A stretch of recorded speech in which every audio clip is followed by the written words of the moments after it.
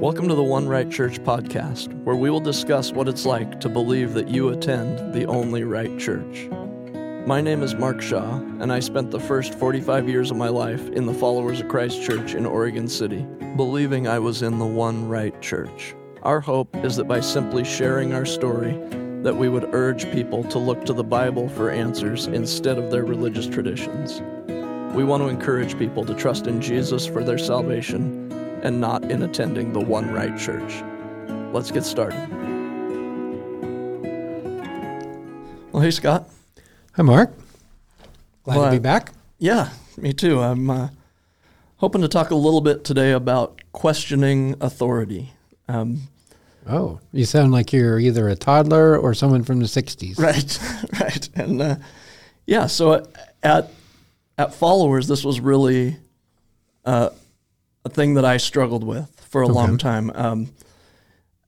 If I did see something in the Bible and I didn't quite think our tradition lined up with it, I was too afraid to really bring that up to anyone or ask. I've seen it and heard it done a couple of times, but it was always really looked down on. So the idea was you weren't supposed to question authority. Yeah, and I'd really kind of like to just talk about well, you're a pastor at a church. You could tell me if you've experienced that, and then I'd just like to talk about what the Bible says about whether the authority in the church can be questioned. Okay. So, like I said, I have. I'll just start off with one example. As we were leaving Followers, we had a conversation with some family members, and their advice was that we just needed to hang on, that we just needed to wait because the end was near, and it's the fullness of the Gentiles was something from Romans that was taught at Followers that meant that was the end of time, and that it was going to be we were the last Gentiles that got to come in. So now we've reached the end of that, and God's going to turn back to the Jews. It's going to be the end of time. So don't step away. So don't step away. And that also explained why we didn't have any baptism anymore, and why we didn't have any new people coming into the church. That was explained by the fact that the fullness of the Gentiles had happened in 1969, basically. Okay. So when I said at that time that I don't believe that's what that scripture means, that was met with, well, an elder at our church did believe that that's what that meant, and that's what was taught. And I said, I know, but I still don't think that's what that scripture means. And they said, well, that elder was ordained by an apostle. And so, long story short, the authority came from the office of the person teaching instead of from the Bible. It didn't come, it was what they believed it meant rather than maybe what it really did mean. You couldn't, if we believed that we read something that didn't line up with our traditions, then we were just told that we just didn't truly understand the Bible correctly. And we just went with the tradition. Because it was taught by someone with authority. Yes. That's really what it comes down to, right? Yeah, it really comes down to that. And okay. Well, there are a couple of things that are happening there at one time, like two moving parts that it's important to kind of get them, identify both the things that are moving. One is, you said there's authority in the office, and therefore you shouldn't question other teachings or their teachings, but you could question Scripture. Well, the reality is, Scripture has authority also. Yeah. And the really any authority that, I mean, there is authority in a church office. There just is, and we have to acknowledge that. And there's authority in the church office because the Bible says there's authority in the church office. So those two moving parts, the Bible and the authority of the office, really are in sync. They're not opposed to one another. And if they are opposed to one another, then that sounds like that's the issue that you were identifying, is that they are opposed to one another. And then you've got to decide, okay, are we going to go with the person or are we going to go with the Scripture, which gives the person the authority? Right. So in other words, to me, that's the question. Do you go with the person who has the office, or do you go with the Scripture, which gives the authority to the person who has the office? And I think that's some of how things got scrambled a little bit, was that the person necessarily didn't get the authority from the Scripture. They got the authority from an experience. Right. Like the experience of their calling or experience of their, I don't exactly know what else you would call it, right? I mean, is that the right term? Yeah. Yeah. And so if it was experiential, that is different than having the authority of the office from the Scripture. And the difference there is that, and this is the way with all real experience, is it's really hard to question someone's experience. I mean, I can look at the Bible in black and white letters and say, it is this way or it isn't this way. But if you tell me you have a tummy ache, I don't know. It's your experience. You can have whatever experience you have, and that's yours. But to say that because you had this experience, you now have authority over me, that is different. And I don't think that that's the way the Bible would sort of set out the pattern for authority. Right.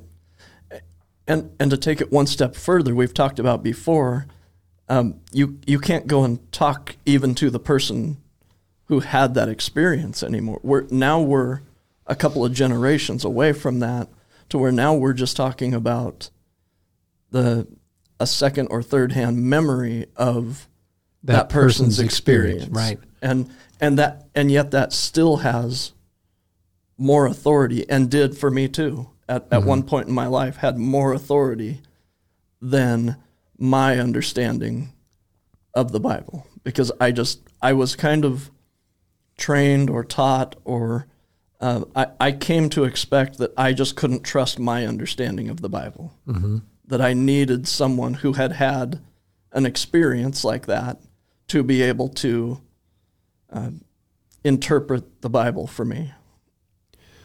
So the whole idea that experience would somehow make someone better at interpreting the Bible is an interesting assumption, and one that I think would be kind of important to rethink, maybe, because to suggest that somebody had an experience that helped them interpret the Bible, I mean, those are two different things. If I have an experience that helps me interpret my experience or my history or my something else, that's fine.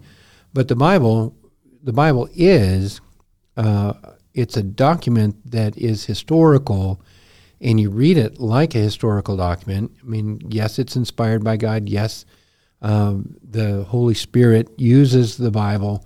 So there's lots of things about the Bible that are unique, but one of the things that isn't unique is that you read it like it's, among other things, like it's a historical document, like you would read, the Magna Carta or something else, and you read the Magna Carta, and I don't know if I understand the Magna Carta. It's not somebody's experience. If somebody has, like a experience of, I don't know, being able to speak Spanish or something, doesn't make them better at understanding the Magna Carta. Right. I want somebody who's been trained in history, or trained in, the history of government, that can say, here's the Magna Carta and here's the significance of it. Yeah. So, there is a little difference that I don't think that there are very many experiences that are outside of that kind of training that would help you really come to grips with the importance of the Magna Carta in the world, let's say. Right. And it's not near as important as the Bible. So I'm not trying to say it is. I'm just using that as an example. Yeah. And so, one of the questions that I think about when you talk about questioning authority is, well, why would anyone say you can't question authority? I think there are probably a couple of reasons. One is that if authority is granted by God, to question authority is to question God. Right. In that regard. Right. And so that is, that's sort of a curveball too. Okay, well, and I think then you have to say, well, in what relation does this authority, what relationship does it have to God? For instance, the first place I go with authority in God is to Romans 13, where it says all authority is instituted by God. Now, that's talking about the government, not about church leaders. And so for a person to be completely consistent, do they disobey the government? For instance, if there was a mask mandate, would they wear a mask? Those sorts of things. Because the Bible states it very clearly that all authority, namely governmental authority, is granted by God. So if to be consistent, if you're going to go that way, you've got to say not just church leaders, you've got to go with the government. Right. So that's one thing. Yeah. Yeah. And I mean, just in that, I was smiling as you were bringing up Romans 13 because it was specifically argued out at followers that they believe that is talking about church leadership, and that it is not talking about the government. Okay, so that's important probably to acknowledge, because it says that should probably look at it directly, but it says, I believe, that they wield the sword. And I think it's important for the church to recognize that the church does not. This is Romans 13:4. Then do what is good, and you'll receive an approval, for as God's servant for your good. But if you do wrong, be afraid, for he does not bear the sword in vain.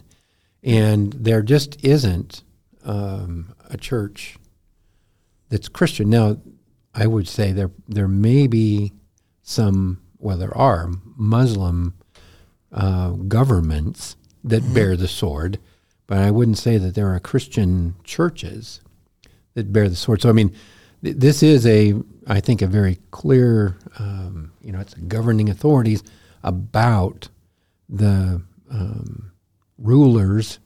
I mean, it really is about government. So, whatever. Yeah. But, well, it's just an example of where when the Bible didn't line up with what our traditions told us, we just felt the freedom to interpret the Bible differently to fit. Interesting. Because the authority wasn't in the Bible. I did not recognize the Bible as the ultimate authority in my life. Mm-hmm. I just didn't. Yeah, and verse 6 says pay taxes. So, I mean, it just isn't, Yeah. As much as I would like to impose taxation and wield a sword and have everyone, give money to the church, that's just not how that's going to roll. So, anyway, but that is a very clear line of authority. There is, implicit in that assumption, too, is like there's no recourse if, you were to not like the way God runs the world either. And, one of the things that you mentioned earlier was just the relationship of much of the Scripture to our struggle with God's authority. I mean, you think about Job, and Job did not draw a good hand, let's say that. Yeah. And God, it was hard. God was hard on him. I'll just say it that way. God was hard on him, and he knew it. and he was not going to back down. And so God, this isn't fair. God, you're not doing right. Whatever. I mean, he's talking back to God. Now, ultimately, he probably did go too far, and I think that's possible. Mm-hmm. But the precedent is there to go ahead and voice your opinion to God himself. You have the Psalms also where they're asking God questions like, how long? God, how long are you going to put up with this? How long are you going to let me suffer? And so there are a number of places where people even question God. So, that's not questioning God. Well, it might be questioning God through the channel of human government. Because, I did that last year or a couple years ago, I guess. Yeah. Like, God, why are you, having this governmental thing in my life? But all that to say, even the questioning of God happens. Yeah. Now, I do think that one of the other reasons that people might say you can't question authority is because that does sometimes turn out badly in the Bible. I mean, I think about like Miriam and Aaron, the sister and brother of Moses, said, you're not so special. You can't say you're God's favorite, blah, blah, blah, blah, blah. And God didn't like that. And so God had, Miriam contract leprosy, and then the Lord healed her. But it was nonetheless a kind of lesson to her and to others. Don't question Moses. Right. Questioning Moses and questioning your pastor are two different things, though. Yes. The authority of Moses was fairly clearly attested to by God in front of the entire congregation, so they should not have been maybe questioning him the same way. I think you have David probably voicing that with Saul. Don't touch the Lord's anointed. Mm-hmm. So much so that when the young man came and said, I killed Saul, David killed him. It's like, that's not okay. Yeah. So, I think it's possible to take those and say, oh, well, yeah, I can't question God's anointed. Well, God's anointed king is different than, God's anointed church leader. Yeah. And I think it's, all the time we have to say, are they the same? And if they are, in what respect are they the same? This is part of the way I think about it. Right. And if they're different, in what respect are they different? And the anointing that the king had was, again, very clear, very public. There was no private experience about it. It was like in front of the entire nation, you are now king, and God's authority rests on you. And that's very clear. So, yeah, David was going to submit, and he should. Yeah.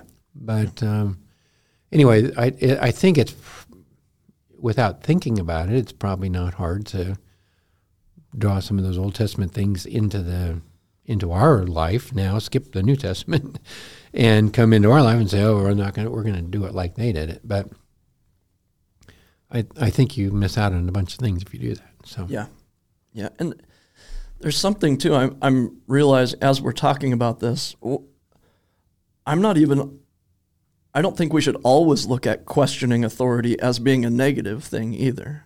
There are times like why can't we go to the scripture like Paul brings up in Acts with the Bereans, where he says they're more noble-minded because they listen to what I say, but then they go search the scriptures. I mean, I'm paraphrasing, but they go search the scriptures to see if what I'm saying is true, basically, to see if I'm telling the truth. Paul didn't get defensive. He actually, I think he's kind of saying they're doing a good thing. He's complimenting them. Yeah, for the questioning. That's interesting, yeah. Yeah, so I'm not trying to say to get people to question, to make someone look bad. I'm saying we only find the truth by asking questions. I only find the truth by asking these questions, looking to the Bible as the ultimate authority.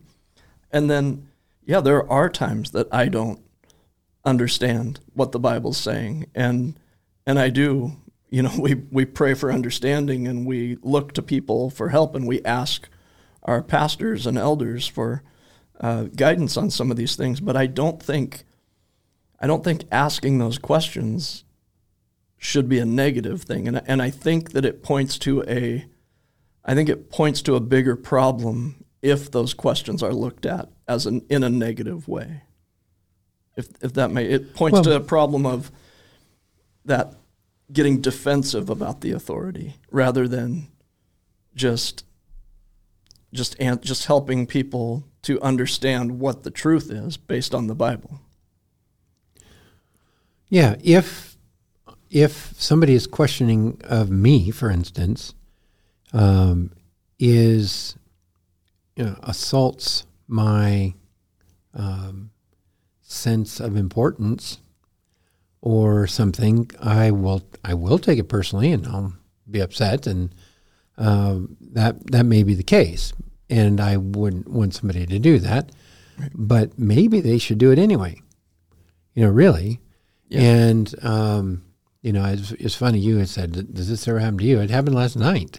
Yeah. So the funniest thing, it was I brought some, and granted, if you were to say these guys all had the office of elder, so in that respect, their authority is equal to mine. I, though, had done the work to produce to write these documents and share them with the group and for their approval, and it didn't get their approval.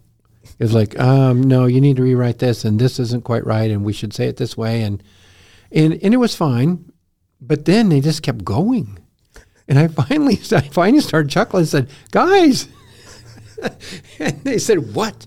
Don't you think that we can, question you or whatever? And I was joking and they were joking, but the reality was, it wasn't just that they questioned it; it was just that they kept questioning it. And I tell you what, we ended up with a much better document because they did. So it's not about the person as it is about what is really going on, and can we get to a clear understanding. Like for me, then it wasn't about my position as pastor. It was really about, can we get a good process and procedure that I drafted?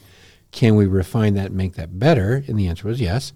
And so I'm really grateful they did. And we'll have a much better process for a couple different things in our church because they questioned it. Yeah. And that's fine. So probably it's important that maybe the way we question authority would be important too. There's definitely probably some biblical principle for how you should approach things like this too, mm-hmm. and asking these questions. But again, you got to have a dialogue with people who were having these questions. Mm-hmm. My big challenge was anything that I was questioning, there was no one to have a dialogue with. We couldn't go to the source and ask the questions. So it was just, it was down to everything was micromanaged by what our ministry had set up, before I was born. What people remembered, yes, as that. Yeah, that's interesting. So one example was we have an Easter party. We had at Followers, we had parties on holidays, and there would be live music and dancing, and they were really enjoyable actually. But the Easter party, so the big holiday parties end at 11 p.m. Okay. So Easter, everybody has to get up and go to work the next day, and there was some talk. Hey, what do you think? Could we talk about maybe ending the party at 10 instead? Just get home earlier. And absolutely, it was not to be questioned. Our ministry set the end of the party at 11 p.m. Wiser men than us set this up, and it was negative. You were looked at negatively for even proposing a change. Oh, wow. And so that's had nothing to do with the Bible. No, nothing at all. But But so imagine then if you talk about, I had another friend that after I came to faith and we were talking about the Bible and being saved by grace, and my friend told me, I know what the Bible says about grace, but why wasn't it ever taught out here?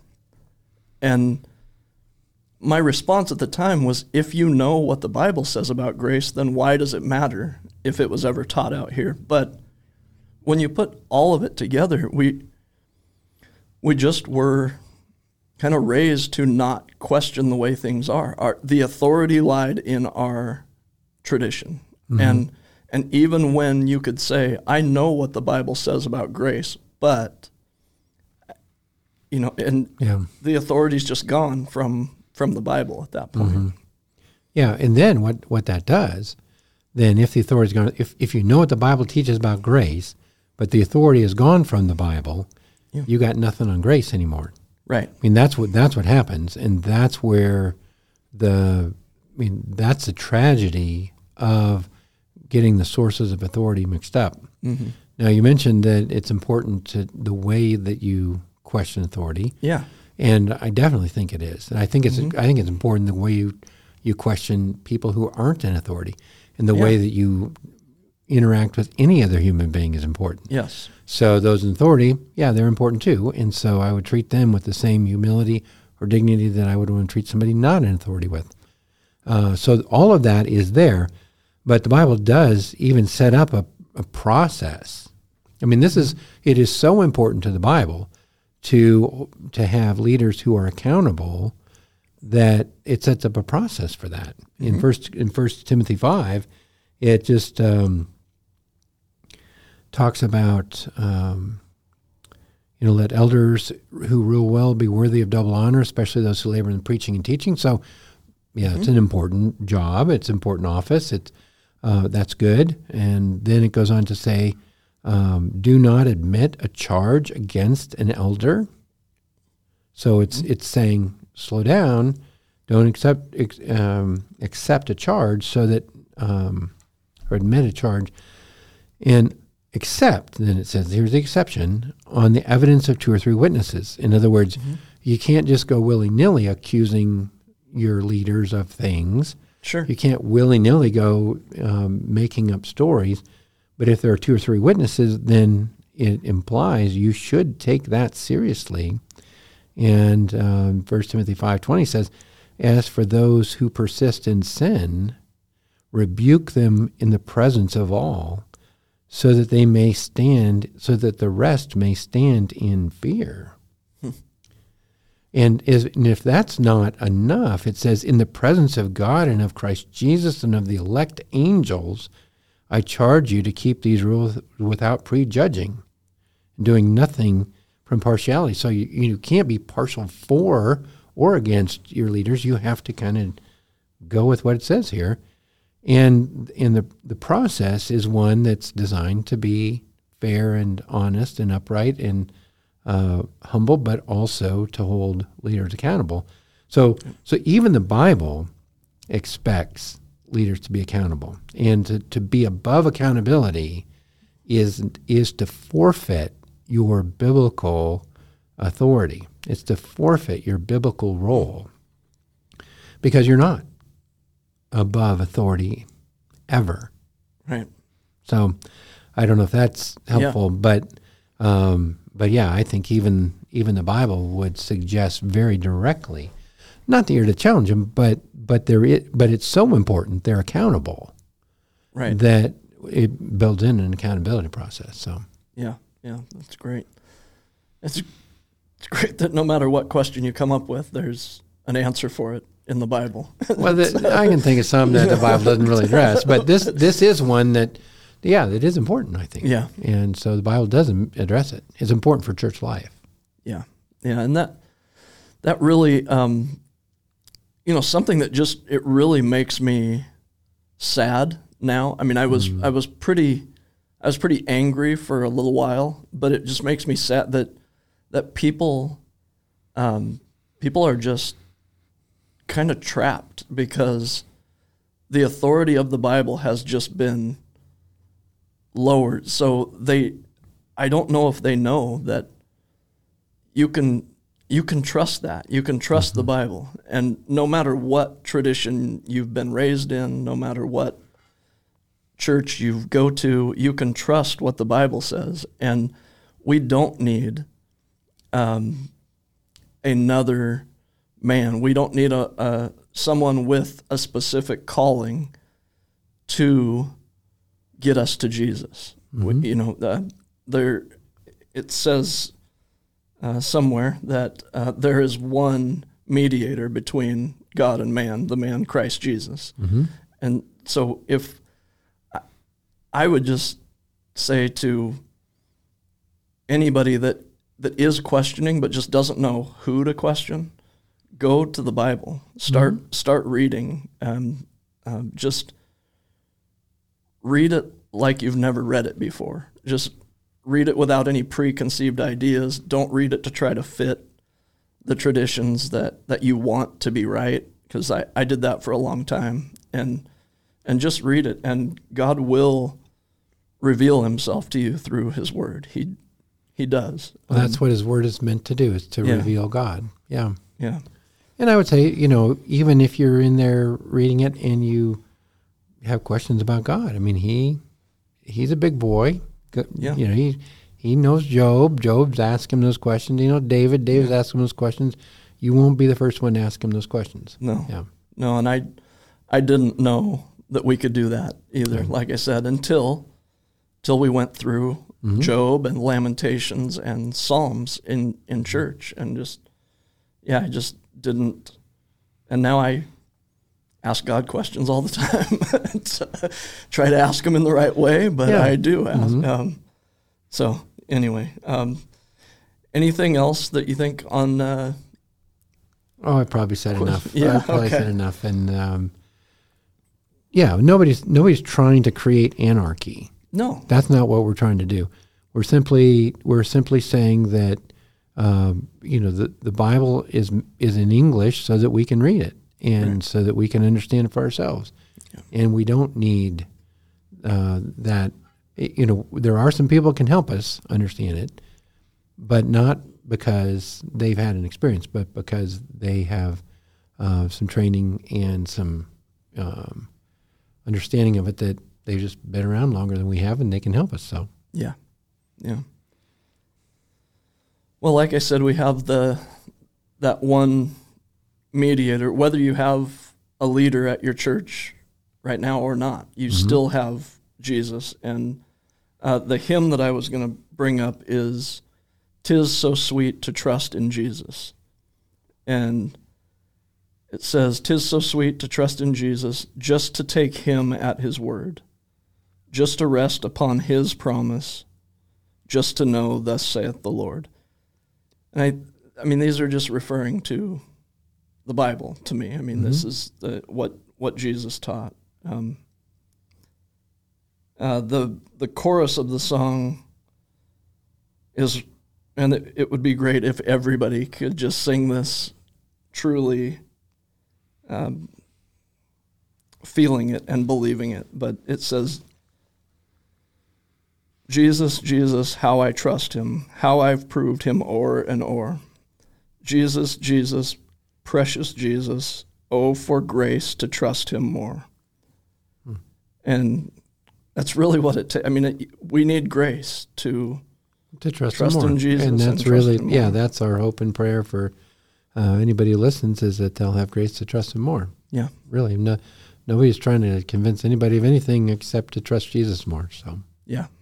Yep. And we can take him at his word. And that's, I can't say it enough to just read your Bible and pray and do ask God. Ask God for wisdom and for discerning and to help you understand what you're reading. Because Well, thanks for talking about that with me.